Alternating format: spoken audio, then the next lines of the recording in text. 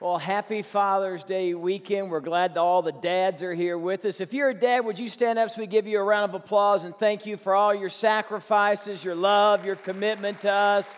Let's hear it for the dads, man. So great to have you in church, dads. Way to go.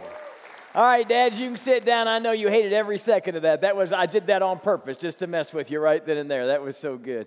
I'm so glad that you're here today. Not just the dads, but everybody here in the room, also watching us online and on TV. We're thankful that you are a part of the Sagebrush family. If you remember back on Mother's Day, we had a raffle that we did. We're doing one right now for Father's Day as well. And we took the money that we raised for the Mother's Day raffle, and we said we were going to build a church building in Pakistan. Now, I have to tell you the whole story about Pakistan at another time, but it's a God thing right there. To think that we could build a church building in Pakistan is a miracle from God. Well, we immediately sent the money over. They immediately went to work, and I want to show you what $13,000 will build you in Pakistan. Take a look at this. Greeting from Pakistan, this is Mushail and this is Pastor Fraz and some of our team guys, and we're really thankful to the Sagebrush Church in New Mexico for their funds to build the church building, the new church building here in Pokhara City. So we're really thankful for each and every single person for the support for building the new church here in Pakistan, and I also just thankful to Trailhead International Builders also for their great work. May God bless you all. That's pretty cool right there, all right? You couldn't even buy the gates for $13,000 in the United States. You can build a whole church building in Pakistan. Those people are so excited, and it's all because of your generosity. So I know a lot of you bought raffle tickets. I know a lot of you lost. Well, you didn't lose, did you? Because you saw that happen as a result. So if you get a chance to buy a raffle ticket for your dad, maybe he'll win the big prize. I don't know if he will or not. But no matter what, that money will go to start another church facility, and God will be blessed as a result of that. All right, I'm glad to be back with you. We're beginning a brand new series called Pressure Point. So let's get into the message today.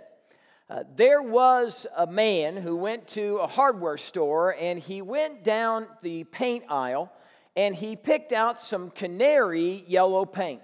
He walked over to the guy behind the register, handed him the paint, said that he wanted to buy it. And the guy behind the register said, "You know, we don't have many people buying canary yellow paint. Do you mind me asking, what are you buying this paint for?"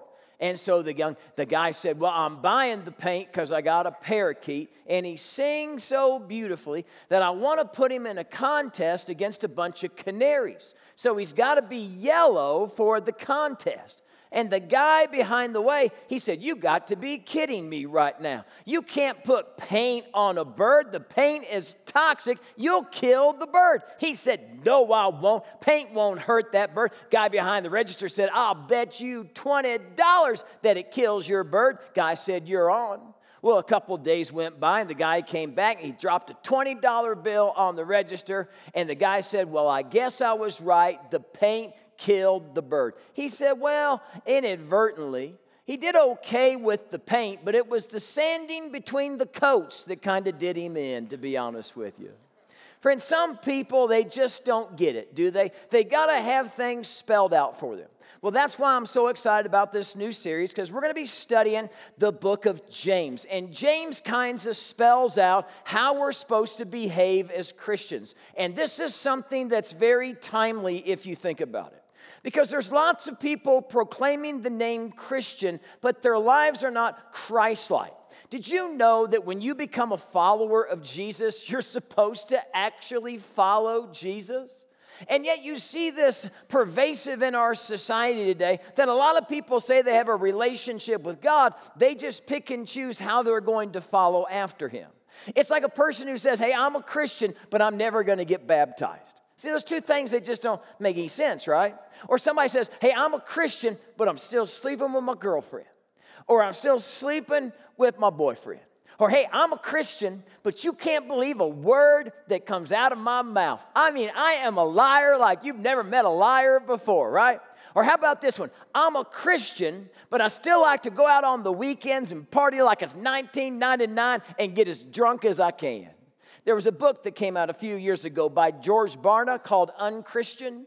He did this study, did this survey, and he found out some interesting things. In the book, he found out that 18 to 42-year-olds, 65% of those surveyed, 18 to 42 years old, said that they had a close and meaningful relationship with God.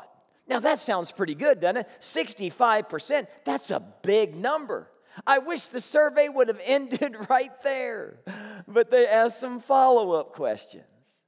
Of the 65% that said they had a close and intimate relationship with God, 23% of that 65% said that sex outside of marriage was wrong. 77% said God doesn't have any problem with that. 13% of that 65% said getting drunk is wrong. 87% says that God doesn't have any problem with that as well. Even though the Bible talks about this issue again and again and again. So I'm excited about this. I hope you don't miss a single one of these messages that I'm going to be giving you. And I know it's summertime and you're going to be in and out. You're going to be on vacation, things like that. Here's what's great. I can follow you wherever you go. You can listen to me on the app. You can see us on TV. You can stream us. You can always get the message. So please don't miss a single week, because we're going to talk about how we're supposed to behave as a follower of Jesus Christ. Now, whenever we do a book study, it's important for us to understand who wrote the book and who the person wrote the book to. So who wrote the book of James? You ready for this? A guy by the name of James wrote the book of James. This is some pretty heady stuff I'm teaching here, to be honest with you. James wrote the book of James. So the question is, which James wrote it? Well, it wasn't James, the one who was one of Jesus' disciples. Are you ready for this? It was James, the half-brother of Jesus. Now, some of you grew up with a tradition that said that Mary had perpetual virginity, that they never had sexual relations, Mary and Joseph, and so Jesus was an only child and there wasn't any other brothers or sisters along the way. And if that's true, don't you feel bad for Joseph right now, to be honest with you, right? But was that what the Bible teaches? Because let me tell you something, friends. The tradition of man never trumps the Word of God. So what does God's Word say about this? Well, Matthew chapter 13, verse 54 says, "Where did this man get this wisdom and these miraculous powers?" Talking about Jesus. They said, "Isn't this the carpenter's son? Isn't his mother's name Mary? And aren't his brothers James, Joseph, Simon, and Judas? Aren't all his sisters with us?" So James is the half-brother of Jesus. Why the half-brother of Jesus? Well, Jesus' heavenly Father was God Almighty, right? The Holy Spirit came conceived in Mary, and they gave birth to the child Jesus, right? And so we have a half-brother situation because Joseph was the dad of James. Now, here's my question. How would you like to grow up with Jesus being your brother? I think that would be kind of rough, don't you think? I wonder how many times they heard Mary and Joseph say, "What would Jesus do?" You know what I mean? Why can't you be more like Jesus? You know what I'm saying? I wonder how many times they brought the brothers together and all the sisters and they said, "Listen, we're passing out these bracelets. Everybody put these bracelets on. It's WWJD. Just put those on. Everybody get one, okay? What would Jesus do?" When you find yourself in a tough situation, just ask yourself that question right there. I digress a bit, but I wonder if there was ever a time that Jesus left the front door open and Joseph said, "Hey, shut the front door. What's wrong with you? Were you born in the barn?" Jesus said, "As a matter of fact, I was." I just think those thoughts from time to time. Here's what's interesting. James grows up with a front row seat to being the half-brother of the King of Kings and the Lord of Lords. And you ready for this? He doesn't believe Jesus is who he says he is. In fact, the Bible says that even his brothers didn't believe in him. In fact, there's another passage of Scripture where it says Mary brought the brothers along to take Jesus away because they thought Jesus had lost his ever-loving mind. So here's the question. What caused James to all of a sudden believe that Jesus truly was the Son of God? Well, it's just a hunch, but I have a feeling it has something to do with the fact that Jesus rose again from the dead. When your brother rises again from the dead, seems to get people's attention, doesn't it? Look at this, 1 Corinthians chapter 15, verse 3. From what I received, I passed on to you of first importance that Christ died for our sins according to the Scriptures, that he was buried, that he was raised on the third day according to the Scriptures, and that he appeared to Peter and then to the 12. And after that, he appeared to more than 500 of the brothers at the same time, most of whom are still living, though some have fallen asleep. Then he appeared to James, then to all the apostles, and last of all, he appeared to me also. So Jesus has a private meeting with James. And don't you wish the Bible told us what the two of them talked about? But it doesn't give us that. But we do know this. As a result of their conversation, James came to the conclusion that Jesus is the King of Kings and the Lord of Lords, that he conquered death, sin, sickness, and the grave, that Jesus had risen again from the dead. So he sits down to write his book. And how's he start his book? He says, James, a servant of God and of the Lord Jesus Christ. This is not the way that I would have started my book if I was James. If I am the half-brother of Jesus, I would have said, this is James, half-brother of Jesus. You know who Jesus is. King of kings, Lord of lords, creator of the ends of the universe, almighty, all-powerful God. Mess with me, he'll mess with you. That's how I probably would have started it, right? I got the red phone to him. He's going to take care of you. Don't mess with me. I think that's how. No, that's not James. I'm just a servant of God and of the Lord Jesus Christ. What's the word Lord mean? It means boss. It means ruler. It means that Jesus is the one who calls the shots in his life. You got a brother? You ever called him Lord? Because I can promise you right now, there's never been a set of brothers on the face of the earth except for James and Jesus, where one of them called the other one the Lord of his life. What do we know what happened to James? Well, we know that James became the pastor of the first church in Jerusalem. Did you know that? And he sits down to write this letter to his church that's been scattered. It says, to the 12 tribes scattered among the nations, greetings. James is the first pastor of the church of Jerusalem. Jerusalem is a city of about 200,000 people. That's what scholars tell us. And it's estimated by about midway through the book of Acts, before persecution came upon the church, that half of the city has given their lives over to Jesus Christ. That means James is the pastor of a church over 100,000 strong. And everything's going great. Everything's going wonderful. But if you know anything about history, you know that the Roman authorities, they didn't appreciate Christianity. They wanted to get rid of Christianity as quickly as they possibly could. And so Nero set fire to Rome. And guess who he blamed for the fire? He blamed Christians for setting it. And now all of a sudden it was open season upon the Christians. And these people were tracked down. They were imprisoned. They were beheaded. Nero was such a sick individual that he would sew Christians up in animal skins, and during the intermission of gladiator fights, he would throw Christians into the arena, and he would set wild dogs free, and they would rip the Christians apart from limb to limb. If he wanted to see his garden at night, he would douse them in oil, and he would light a Christian on fire that he had tied to a stake so he could see his garden in the evening.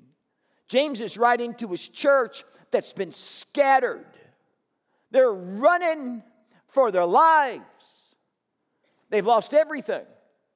They've lost their home. They've lost their livelihood. Some of them have lost their freedom. Some of them have lost their lives.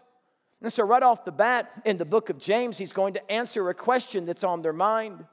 They want to know something. Why is this happening to us? Here we are being obedient to God, doing exactly what we believe that he wants us to do, and he's allowing this to happen. Why? Why this pain? Why this heartache? How many times in your life have you asked the same question? Here's the interesting thing about James. He doesn't answer the question. He just tells them how they're to live in the midst of the adversity. He says, consider it pure joy, my brothers, whenever you face trials of many kinds, because you know that the testing of your faith develops perseverance. And perseverance must finish its work, so you may be mature and complete, not lacking anything. James says, consider it pure joy when you face trials. There should be a difference in the way a Christian handles adversity from someone who doesn't have a relationship with Jesus Christ. There should be a joy that resonates in our soul. I didn't say happiness. Happiness is based upon what happens to you, but joy, it's much deeper. It's not dependent upon the circumstances or the things that you see. It's joy that gives you a peace that passes all understanding. And I want you to see that James tells these people, he doesn't say, well, you might go through some trials, or it's highly probable that you might go through some trials, or it's a great possibility that you're going to go through a hard time. No, he says you're going to go through trials. Hard times are coming. Sometimes you can see the hard times come, and sometimes they just come out of the blue, don't they? There were 3 guys that were pacing back and forth in a hospital. They were waiting for their wives who were giving birth. This is back in the 50s and the 60s when men weren't allowed to go into the birthing rooms. And so they're pacing back and forth, these 3 guys. Suddenly a nurse busts through the door, and she grabs one of the guys, and she says, congratulations. Your wife just gave birth to twins. He said, that's fantastic, but it's also ironic because I play baseball for the Minnesota Twins. Well, the other guys are listening in. A few minutes goes by, another nurse busts in. She says, I want to tell you, she grabs the young man. She says, your wife just gave birth to triplets. He said, that's overwhelming, but it's also ironic. I work for the 3M Corporation. Well, the third guy, he's just pacing now. Sweat's just pouring from his brow. He didn't know what to do. He's just pacing back and forth, back and forth. Finally thinks, I got to get out of here. So he goes over to the door, opens it up, gets ready to leave. And the nurse says, where in the world do you think you're going? Your wife's still in labor. He says, I know, but I drive a truck for 7-Eleven. Sometimes you see the problems coming. Sometimes you don't. Can I let you on a little secret? There's going to be times your kids will disappoint you. There's going to be days where your marriage disappoints you. There's going to be moments when you're going to feel like you got an adversary rather than a partner in your married relationship. There's going to be moments when you just don't feel like something's right. You go to the doctor, and they come back and they give you a report that's just not good. You're going to face adversity. Sometimes because of a careless whisper. Sometimes because of a coworker who's out to get you. Why do we face these things? Because God is molding us and shaping us to be the people that He needs us to be. He's developing our faith even when nothing in our life makes any sense. And when a lost and dying world sees us holding on to God with white-knuckle intensity, regardless of the circumstances of our life, they find that to be unbelievable. They find a depth of faith that they've probably never witnessed or ever seen before. I know that's true in my life. You see, I've had an encounter with the family story that I'm about to share with you, and these people are the light of the world and the salt of the earth, and they've been through it. Let them tell you their story. Take a look. I was so blessed to actually be chosen to be Faith's mom. I think it's really easy to say you trust God when things are good. Adversity can either really tear you apart or it can really build you up. It's all in the way you look at it. More times than not, that's when we get down on our knees and fold our hands and just lift those questions up to the Lord. My husband and I went for just a typical normal ultrasound. Proceeded to let us know that our baby was going to be born with a condition called spina bifida. We prayed together and we came up with the name Faith. Matter of fact, when we told the OBGYN that her name will be Faith, I remember her saying, I haven't even told you the sex of the baby. Hi, I'm Faith Kuhn, and I'm 16 years old, and I've had 21 surgeries. We knew that Faith was going to have her spine completely fused. And I remember thinking to myself, where's your mercy? I watched my daughter go through surgery after surgery, and I just never knew why weren't things caught? I mean, I'd been praying all along. Because as parents, you entrust your child to the doctors, and the fact that things were missed were frustrating. I just didn't understand why things didn't necessarily work out the way I would think God would want them to. Before my last surgery, I listened to Even If by Mercy Me. Those lyrics helped me through that exact moment, because even if it's not my plan, he's still gonna help me through it. And I remember watching her and just thinking, gosh, she's got the most amazing spirit. It can't be broken. She's never asked, why me? And I think it's helped me not to ask God, why me? I've grown up to say, why not? Why not me? If she can have faith, why can't I have faith? If she can trust God, why can't I trust God? Why not it be me to be the one to put her on my shoulders, carry her when she needs to be carried? And it's just a privilege being her father. I would just pray, Lord, forgive me for doubting that you're not going to use this for good. God has used faith surgeries to strengthen my relationship, not only with him, but with my husband, with my kids. I'm more of a softie. She's made me a better person. 90% of the time, it's her teaching me. She loves the Lord, and she loves being faith. I love to get out and do things. I love to go to baseball games. I don't know how prepared I am for future hardships, but I know that God's in control. My future is limitless. One day I would love to be a doctor. There's just always wanted to help kids like me. There really is nothing that you go through that is painful that God won't use if you let him. I am blessed every day because faith lets me see life through rose-colored glasses.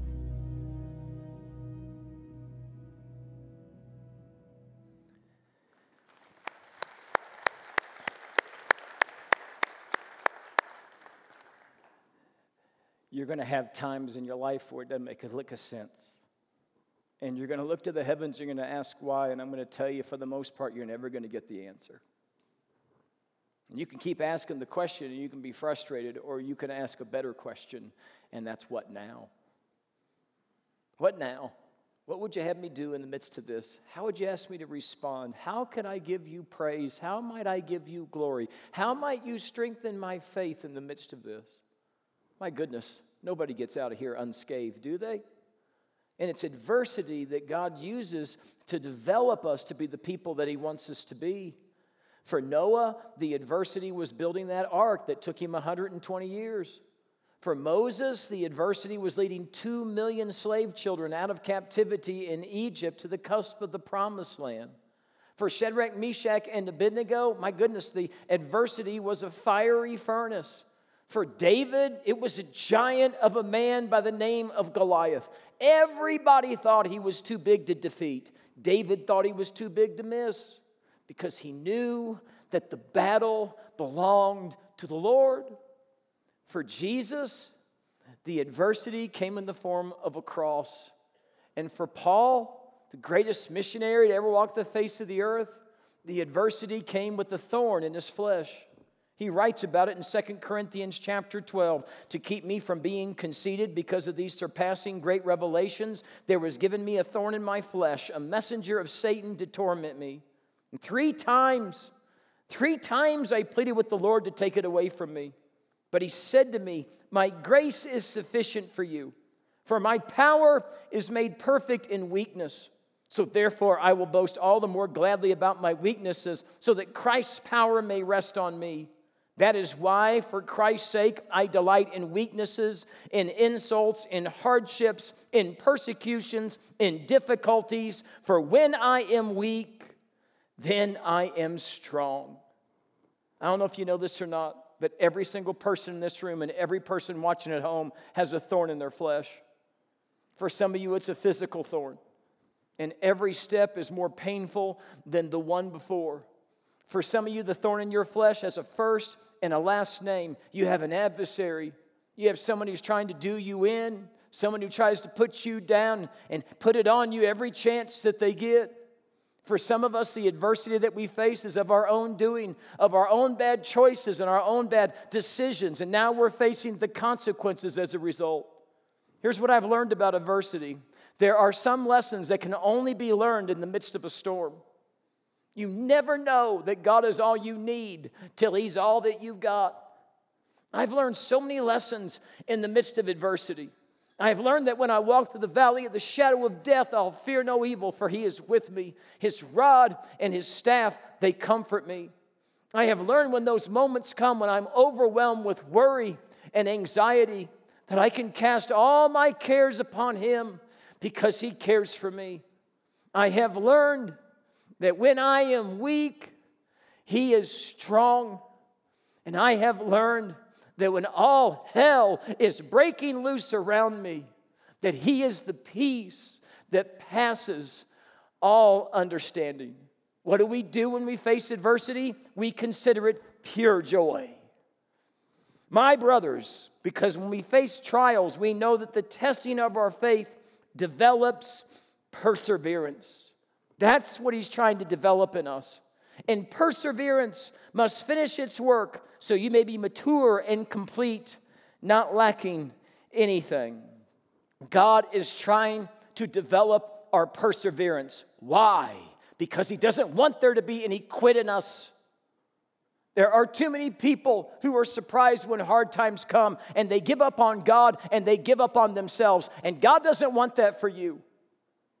God is not a quitter.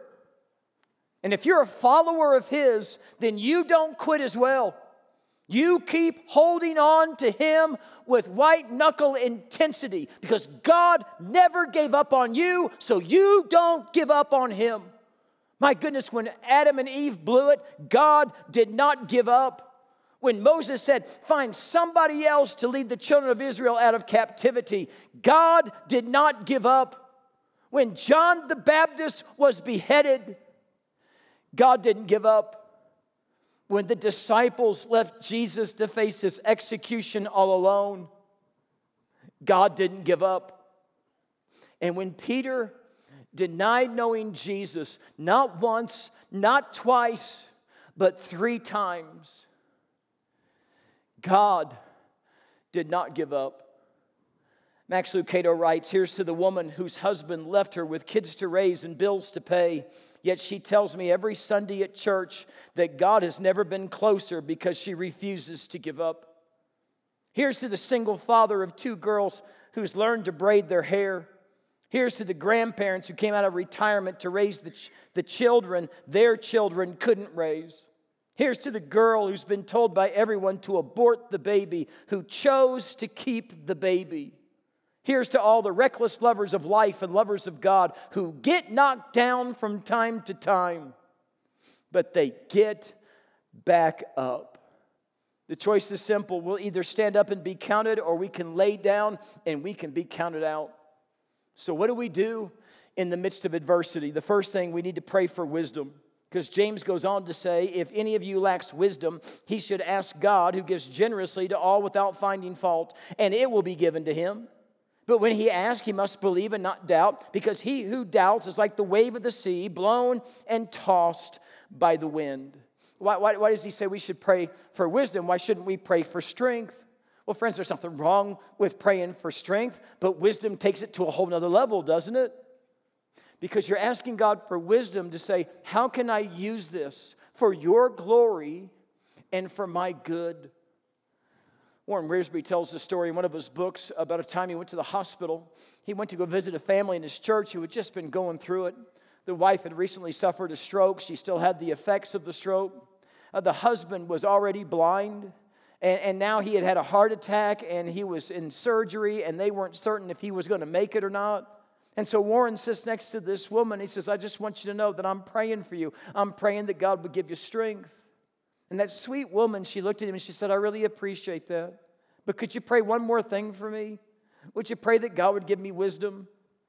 Because I want to learn everything that he wants me to teach me in the midst of this situation. We need to learn to pray, God, I don't get it. God, it didn't make any sense. And I know your ways are higher than my ways and your thoughts are greater than my thoughts, but I'm going to trust you.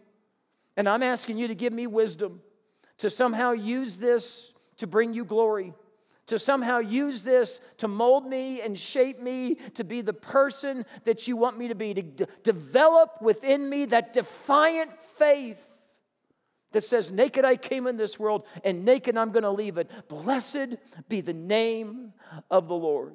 You find yourself facing it, you find yourself up against it, pray. Pray for wisdom. And the second thing is this, focus on the prize. James 1:12 says, blessed is the man who perseveres under trial, because when he stood the test, he'll receive the crown of life that God has promised to those who love him. I know that many of us are up against it right now, and you're facing terrible, terrible things. I want to remind you of this. This is temporary. What you're facing is temporary. Paul says our troubles are light and momentary compared to the eternal glory that he has for us. Friends, never forget that no eye has seen, no ear has heard, no mind has conceived what God has prepared for those who love Christ Jesus. This is not our home. And we're just passing through. And this is a sin-soaked place where bad things happen to people all the time. Our hope is not in this world. Our hope is found in Jesus. We continue to move forward because He continues to move forward. We get back up because He got back up. We keep our eyes focused on Jesus.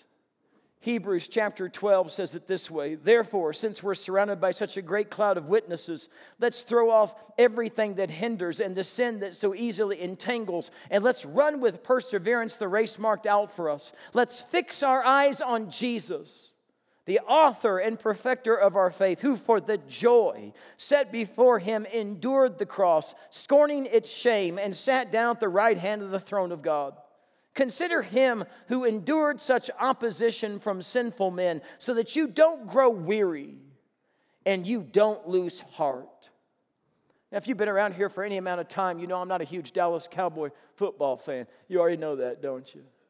But I am a huge fan of Emmitt Smith. I love Emmitt Smith, and he sets the NFL rushing record. He ran for more yards than anybody else. So I kind of looked that up because I was impressed with that. And here's what I found. Emmitt Smith, throughout his whole NFL career, only ran 10.5 miles. Did you know that? I mean, I could run 10.5 miles. That doesn't sound so impressive. I could run 10.5 miles. Give me a few months. I'm sure I could get that done, you know. But here's what's impressive about what Emmitt Smith did. Every 4.5 yards, there was someone there to knock him down. For 10.5 miles, every 4.5 yards, there was a man of at least 200 pounds trying to push him down into the ground. Here's the thing I want you to get about this. It doesn't matter how many times you're knocked down. What matters is if you get back up again. And Emmitt Smith kept getting up again and again and again. Now, why do I say this to you? Because some of you have given up. You've given up on yourself. You've given up on your dreams. You've given up on your marriage. You've given up on your kids. Get back up again. And why would you do that? Because He got back up for you. Because 3 days later, He rose again from the dead, conquering sin, death, and the grave. And He wants you to have perseverance. So when this world knocks you down and you don't think you can get back up, He grabs a hold of you and He says, come on, it's just a little bit farther. We'll do this together. And don't forget that there is a crown awaiting you if you don't give up. Let's pray. Dear Heavenly Father, I know there are people here in this room and at home that are just struggling. They're struggling in so many different ways. They're tired and they're weary and they're worn out. Their minds are filled with worry and anxiety and stress. Seems like every day something new comes just to push them down. And it's easy to get tired. It's easy to throw in the towel. God, give us wisdom. Show us how you want to use it to help somebody else for your glory, for our good. God, help us to focus on you. May we fix our eyes on you, because you never gave up. You went all the way to the cross, and you never gave up on us. You still believe in us, and you're still cheering us on. So give us your strength, give us your power, give us your insight. No matter what, Lord, may come our way, give us the defiant faith that says, blessed be your name. I ask this in Jesus' name. Amen.